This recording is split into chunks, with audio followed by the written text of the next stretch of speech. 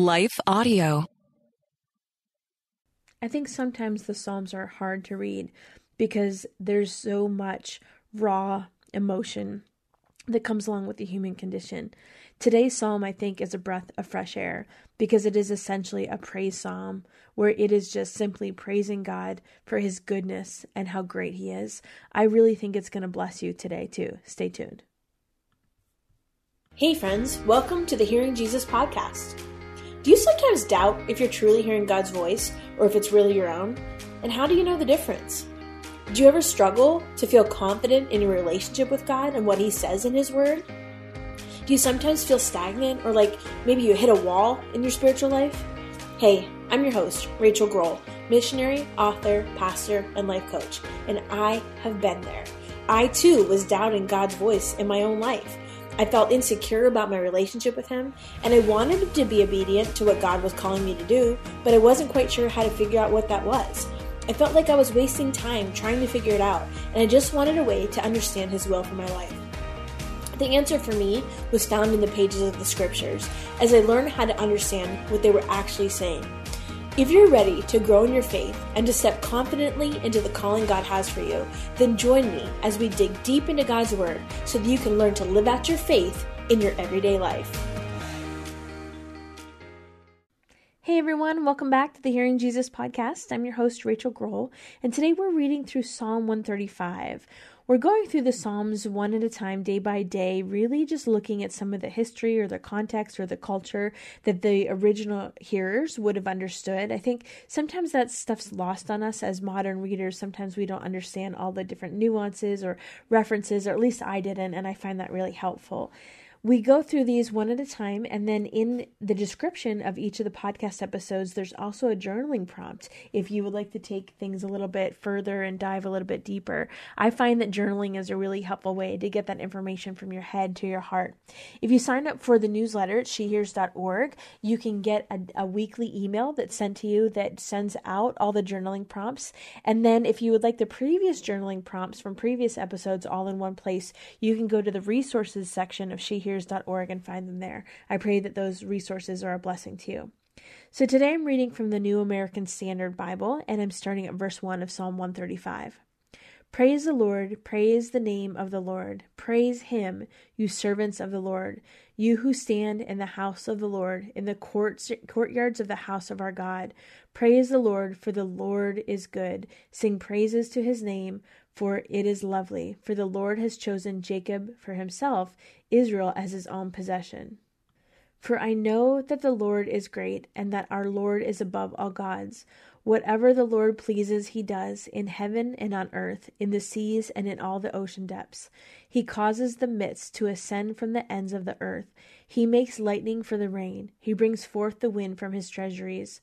He struck the firstborn of Egypt, both human firstborn and animal. He sent signs and wonders into your midst, Egypt, upon Pharaoh and all his servants.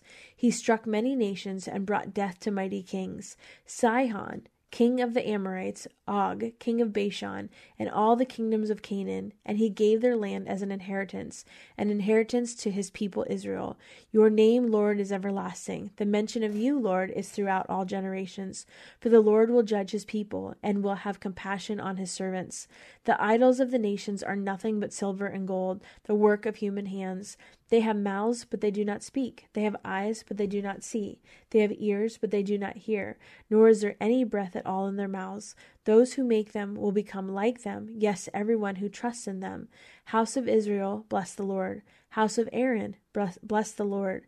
House of Levi, bless the Lord. You who revere the Lord, bless the Lord.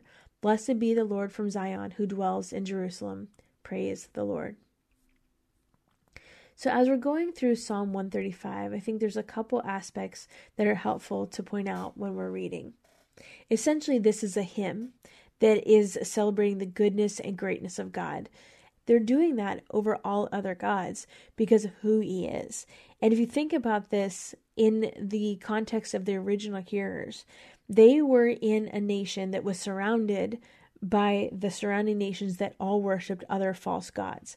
And whether it was Baal or any of the, the Philistine gods or the sun god or the moon god or whoever it was, the culture that they were in It was very, very different for them to worship the one true God. And so it's interesting when it talks about all other gods. I think for us in our context, that might mean more things like career or our brand or social media or our addictions. But in their context, it literally meant the false gods that the other nations were serving.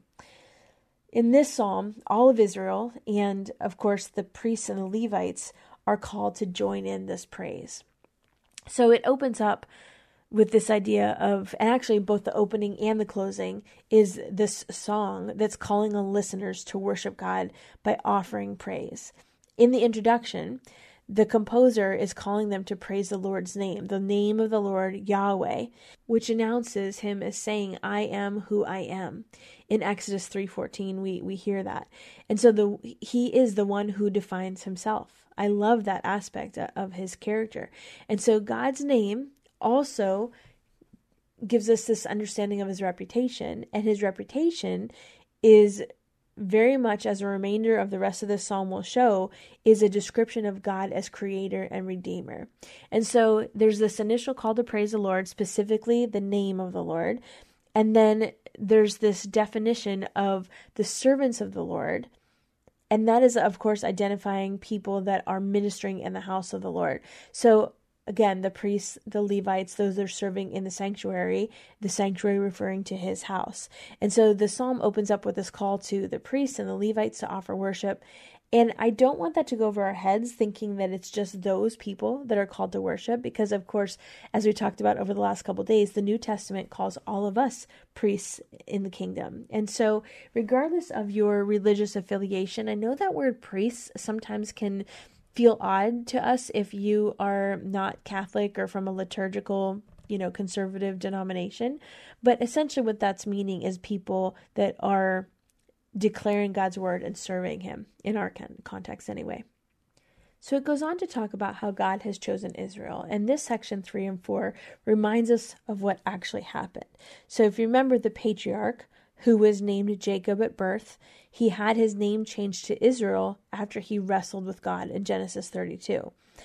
And at Mount Sinai, God announced that Israel was his treasured possession, because Israel, of course, then becomes this people group. And God says that this people group is his own personal property, his special possession.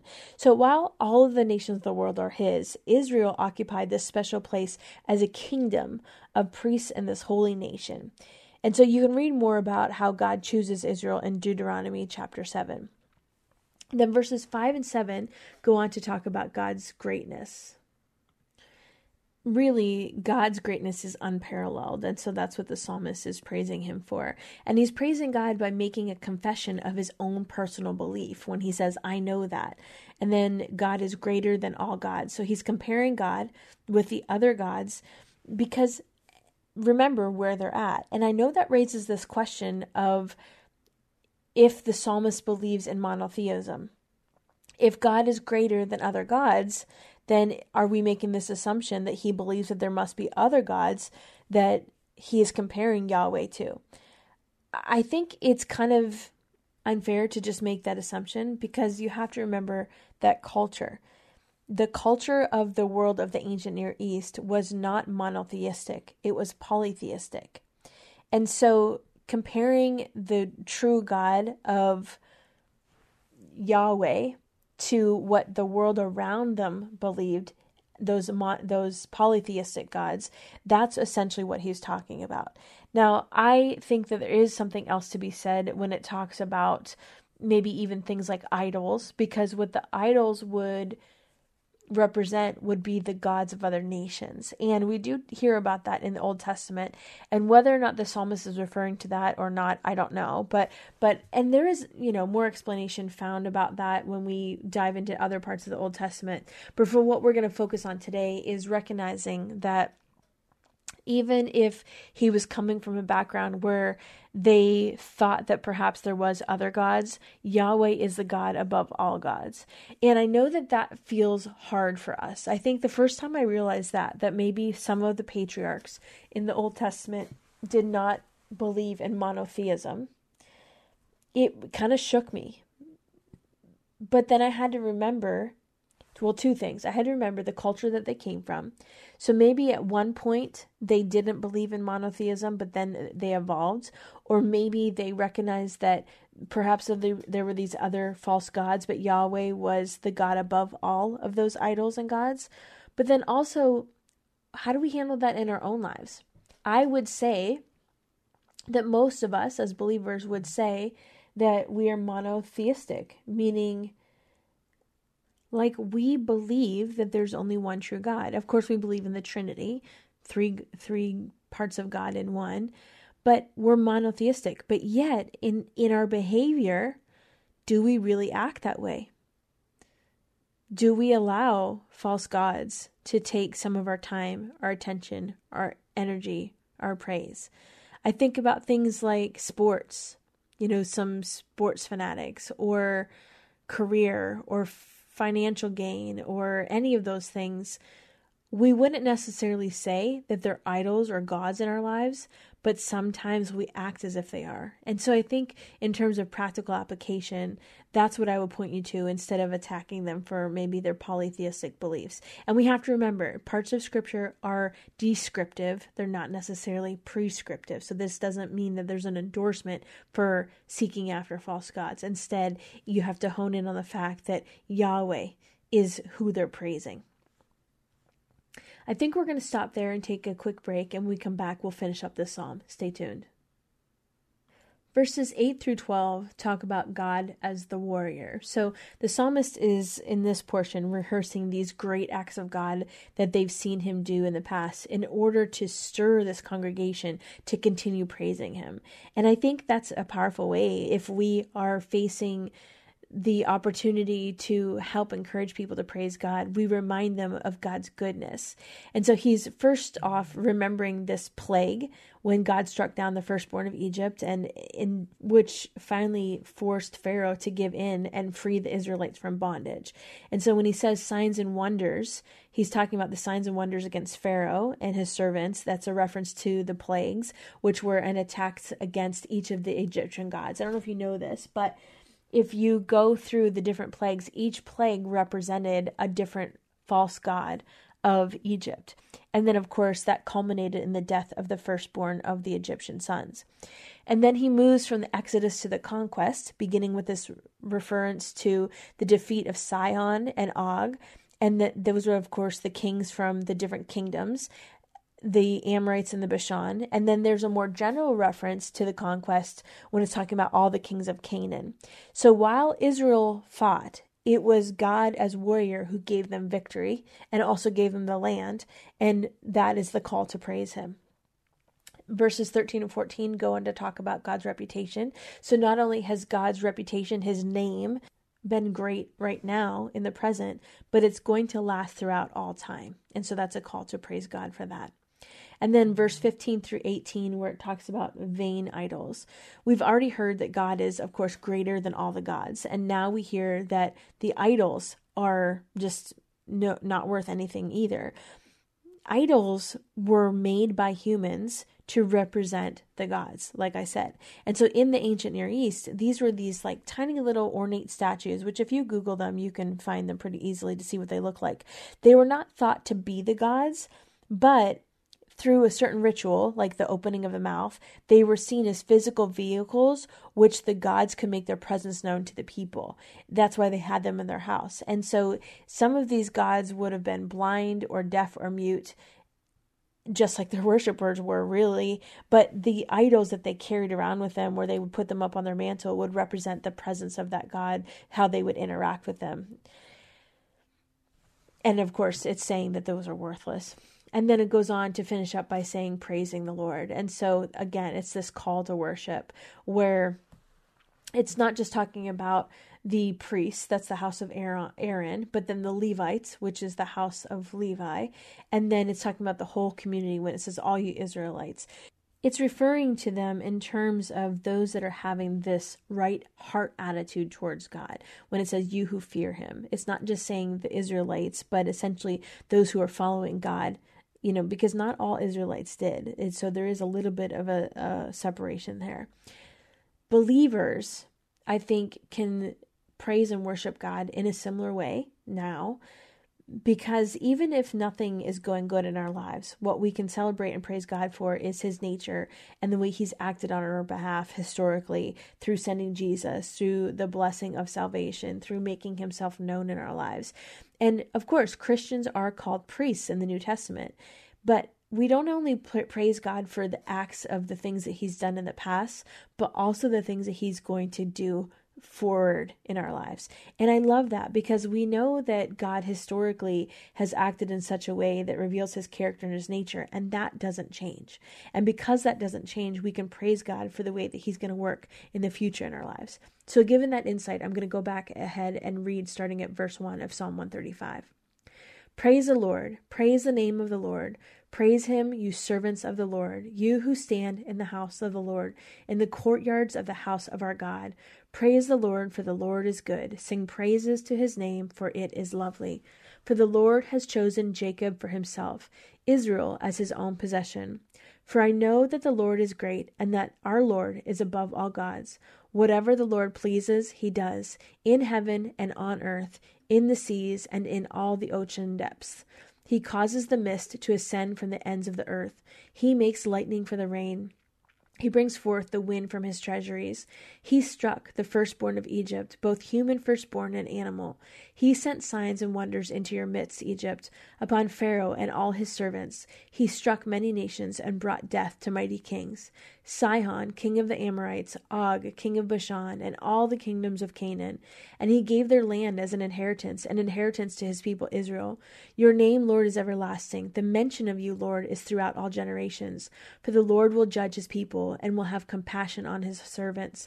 The idols of the nations are nothing but silver and gold, the work of human hands. They have mouths, but they do not speak. They have eyes, but they do not hear. They have ears, but they do not hear. Nor is there any breath at all in their mouths. Those who make them will become like them. Yes, everyone who trusts them. House of Israel, bless the Lord. House of Aaron, bless the Lord. House of Levi, bless the Lord. You who revere the Lord, bless the Lord. Blessed be the Lord from Zion, who dwells in Jerusalem. Praise the Lord. Father God, we thank you for the way that we can see your hand at work in our lives. And God, if there's nothing else that we can praise you for, we can praise you for that. We can praise you for the work in the hand of the Israelites. We can praise you for the work, the redemptive work through Jesus on the cross. God, help us to remember that you are praiseworthy because of who you are, not necessarily the circumstances that we see right now in our lives. But God, we praise you not because of what you did, not just because of what you did, but because of what you continue to do. And we know that you're faithful. We know that your character and your nature doesn't change. So Lord, I thank you for my friend today. And I pray that you impart to them this fresh vision of who you are and who you long to be in their lives. In Jesus' name we pray. Amen. I know you've been frustrated with being confident in how to tell the difference between hearing from God and wondering if it's your own voice. Listen, I know. I've been there myself. That's why I wrote the Bible study, She Hears, Learning to Listen to Jesus. This is a 6-week study that takes you through the book of John, looking at 6 women in the life of Jesus. It also teaches the color method of Bible study, which helps you to learn how to really understand the scriptures. I include lots of cultural and historical information, and it really makes these familiar passages of scripture just come alive. This is a great study to do on your own, to do with some girlfriends, or even some teenage girls, and it will help you really gain the confidence in how to hear from the Lord and set you up with some tools that will stay with you long after the study is over. You can find that on my resources page at shehears.org, where there are also some really good resources to help you in your spiritual growth. I pray that they are a blessing for you. I want to take just a second to thank the team at Life Audio for their partnership with us on the podcast. If you go to lifeaudio.com, you'll find dozens of other faith-centered podcasts in their network. They've got shows about prayer, Bible study, parenting, and more.